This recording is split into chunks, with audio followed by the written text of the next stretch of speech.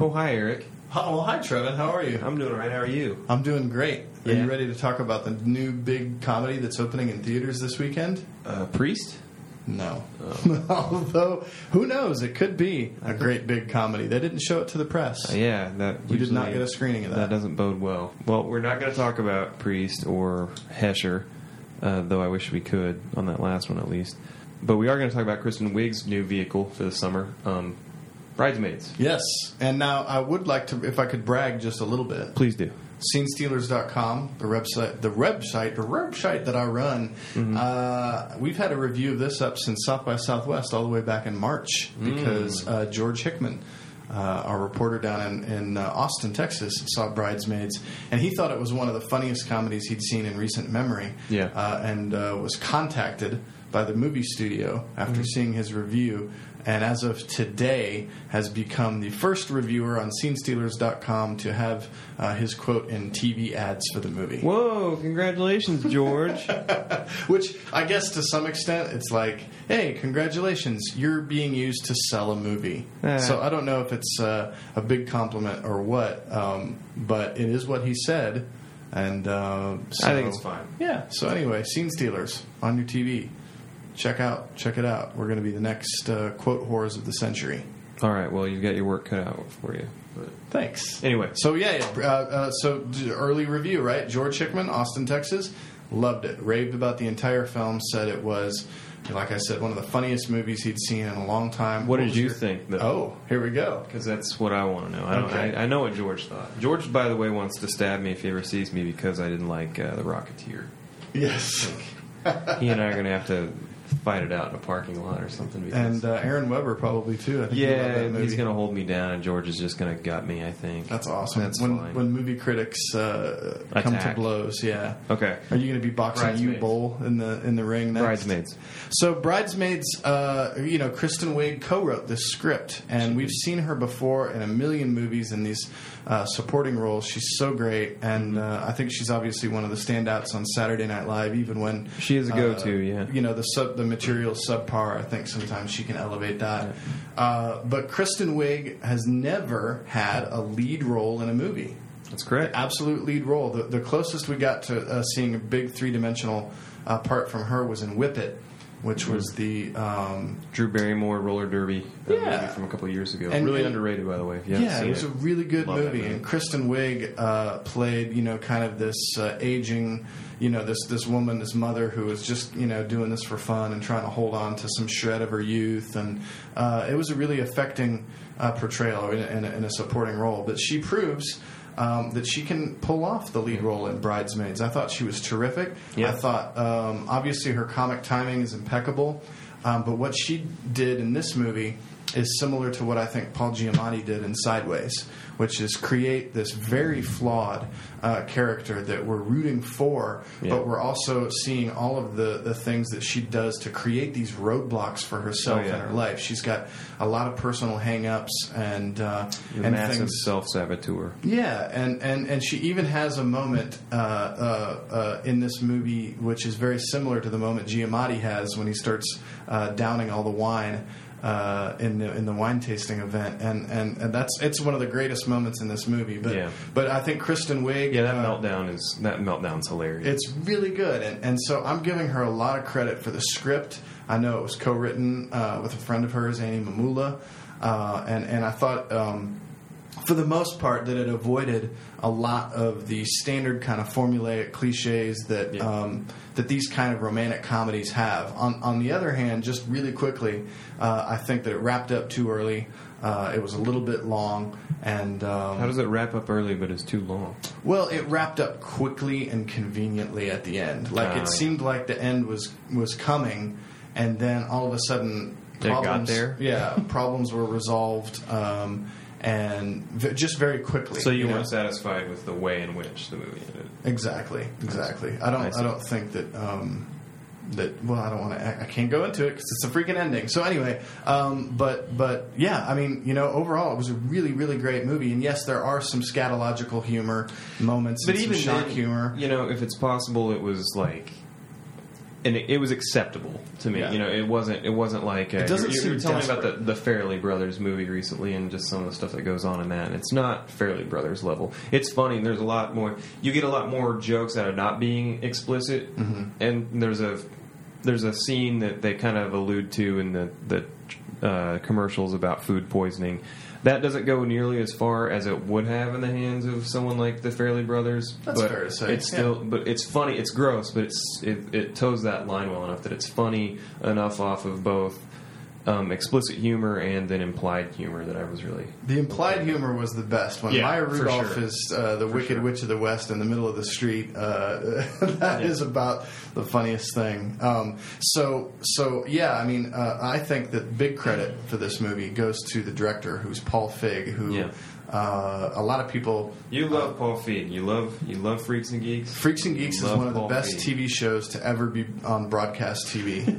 I am totally serious when I say that. I think it's a great... He created it. Judd Apatow produced it. And everybody's Apatow this, Apatow that. I love Apatow, and I think the movies he's been involved in since that series have been great as well. But Paul Feig is really the unsung hero of Freaks and Geeks. And... I think that his dedication to creating sympathetic characters and real characters is what makes this movie really, really work. Yeah. Rose Byrne plays the rich, evil person that's trying to take over the wedding. And she is so good in this movie. Because if this was an Adam Sandler comedy, she would be just this one-dimensional bitch, kind of like Nicole Kidman was in Just Go With It, that's what I was about to say. Yeah. But instead... there's just a whole layer of her like insecurity, and it's obvious that she's not very happy, and it's subtle. And the thing is, I saw this movie with my friend. I took my friend Faith to this because from the commercials it looks like it might be it's either just going to be a straight up comedy, like a universally funny comedy, or it's going to be, for lack of a better word, a girly comedy. Kind of like a 127 Dresses or something like that. They're marketing it as the girls' version of The Hangover, right? Basically. And I don't think they should be doing that because that really limits their audience. It's way funnier than it doesn't deserve to be pigeonholed like that. But it was great because of that character you just mentioned, and because of some other characters, you could just kind of point out who they reminded you of or what they were.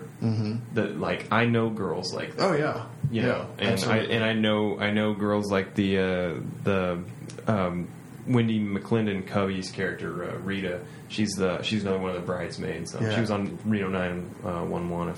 That's where I recognized her from. Okay, nice. I know her too. Sort of a pent up suburban housewife that's just kind of like.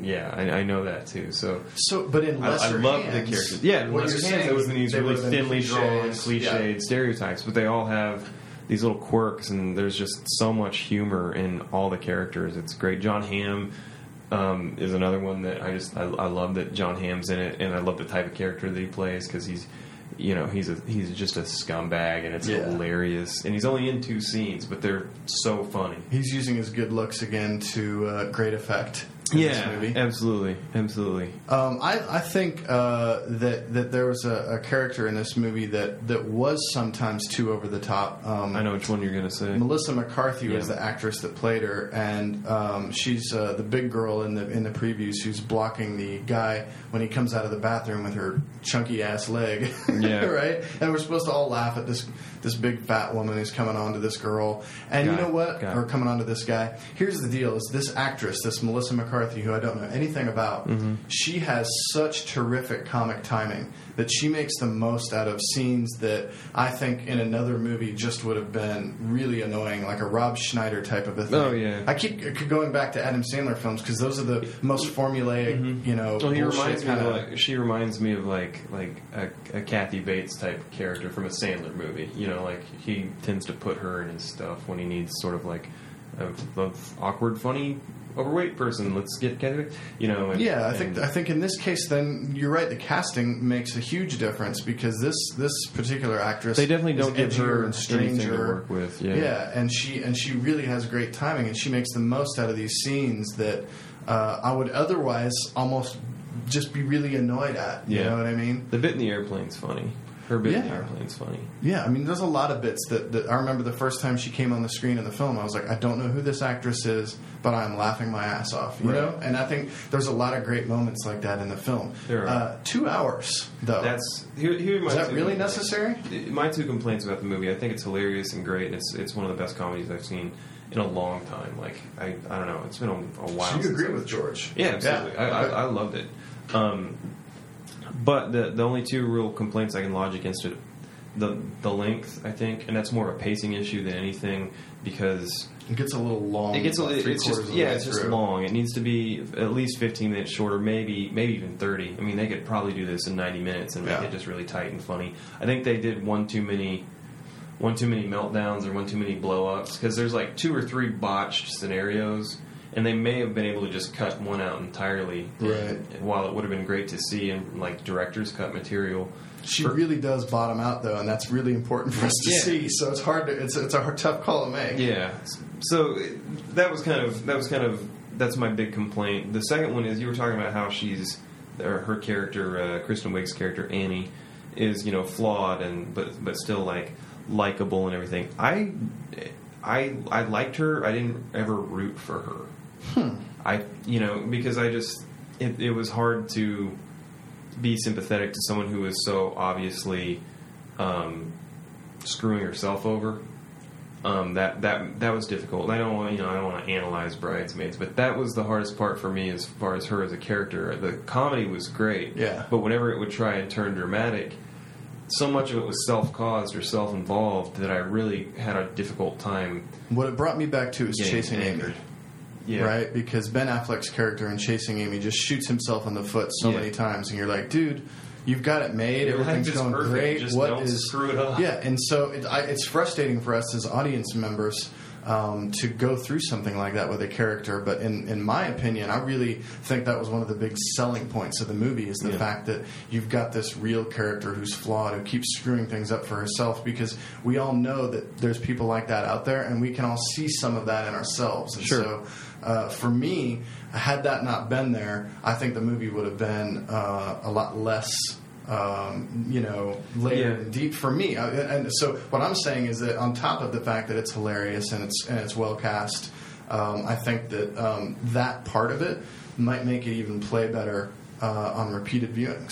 And that's something that I don't often say about comedies. You think, one and done, I'm going to get the funny jokes and I'm going to get out. But I think this movie might actually have a little bit more to offer in that respect. Well, everybody's sympathetic, and that's a feat. Yeah, I think everybody is. And that's, you look at those human elements, and why do you go back and watch 40-Year-Old Virgin, or why do you go back and watch Forgetting Sarah Marshall, or some of these more recent comedies? Even it's a little different set of rules when you look at mockumentaries, but even Spinal Tap, why do you go back and watch those movies again? They're really, really funny. You watch it for the comedic parts, but you also, if it were just jokes, it would get old. But there's a human element to it, absolutely, that gives you something to sort of identify with and hang on. There's one guy we haven't talked about yet, and it's an Irish comedic actor named Chris O'Dowd, who plays Annie's other love interest in the movie. Yeah. And from the moment he's on the screen, this guy has a really charming quality, but most of all, he, like a lot of the other actors in this film,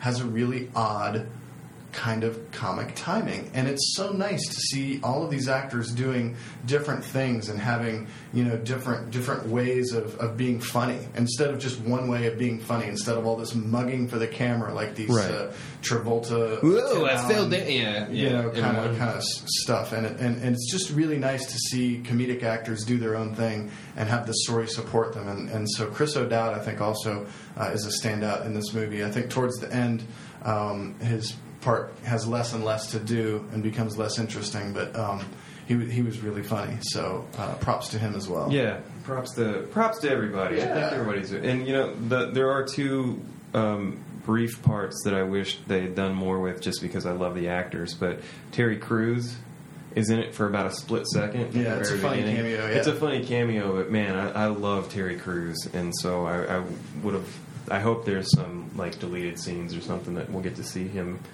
There should be a good DVD of that. Yeah, I bet so. And then the other one, and I just laughed at it because I don't know why they cast him as it, and it's just really funny to me. But they cast Tim Heidecker from Tim and Eric's Awesome Show. And he's completely he doesn't say a used word in a straight way the whole time. He just looks like such a goofy guy anyway. In that respect, that casting almost doesn't work. I think it works great because it's just funny without him having to do anything. Like she's acting serious about him, and he just looks like how he looks. Yeah. And that cracked me up. That was really weird seeing him in there. I thought at one point there's going to be something for him to do, but there wasn't at all. He doesn't even speak. Like I said, he doesn't even speak. One last thing I did want to mention is you mentioned before that you didn't think that it was a good idea for it to be marketed as a female version of The Hangover. Yeah.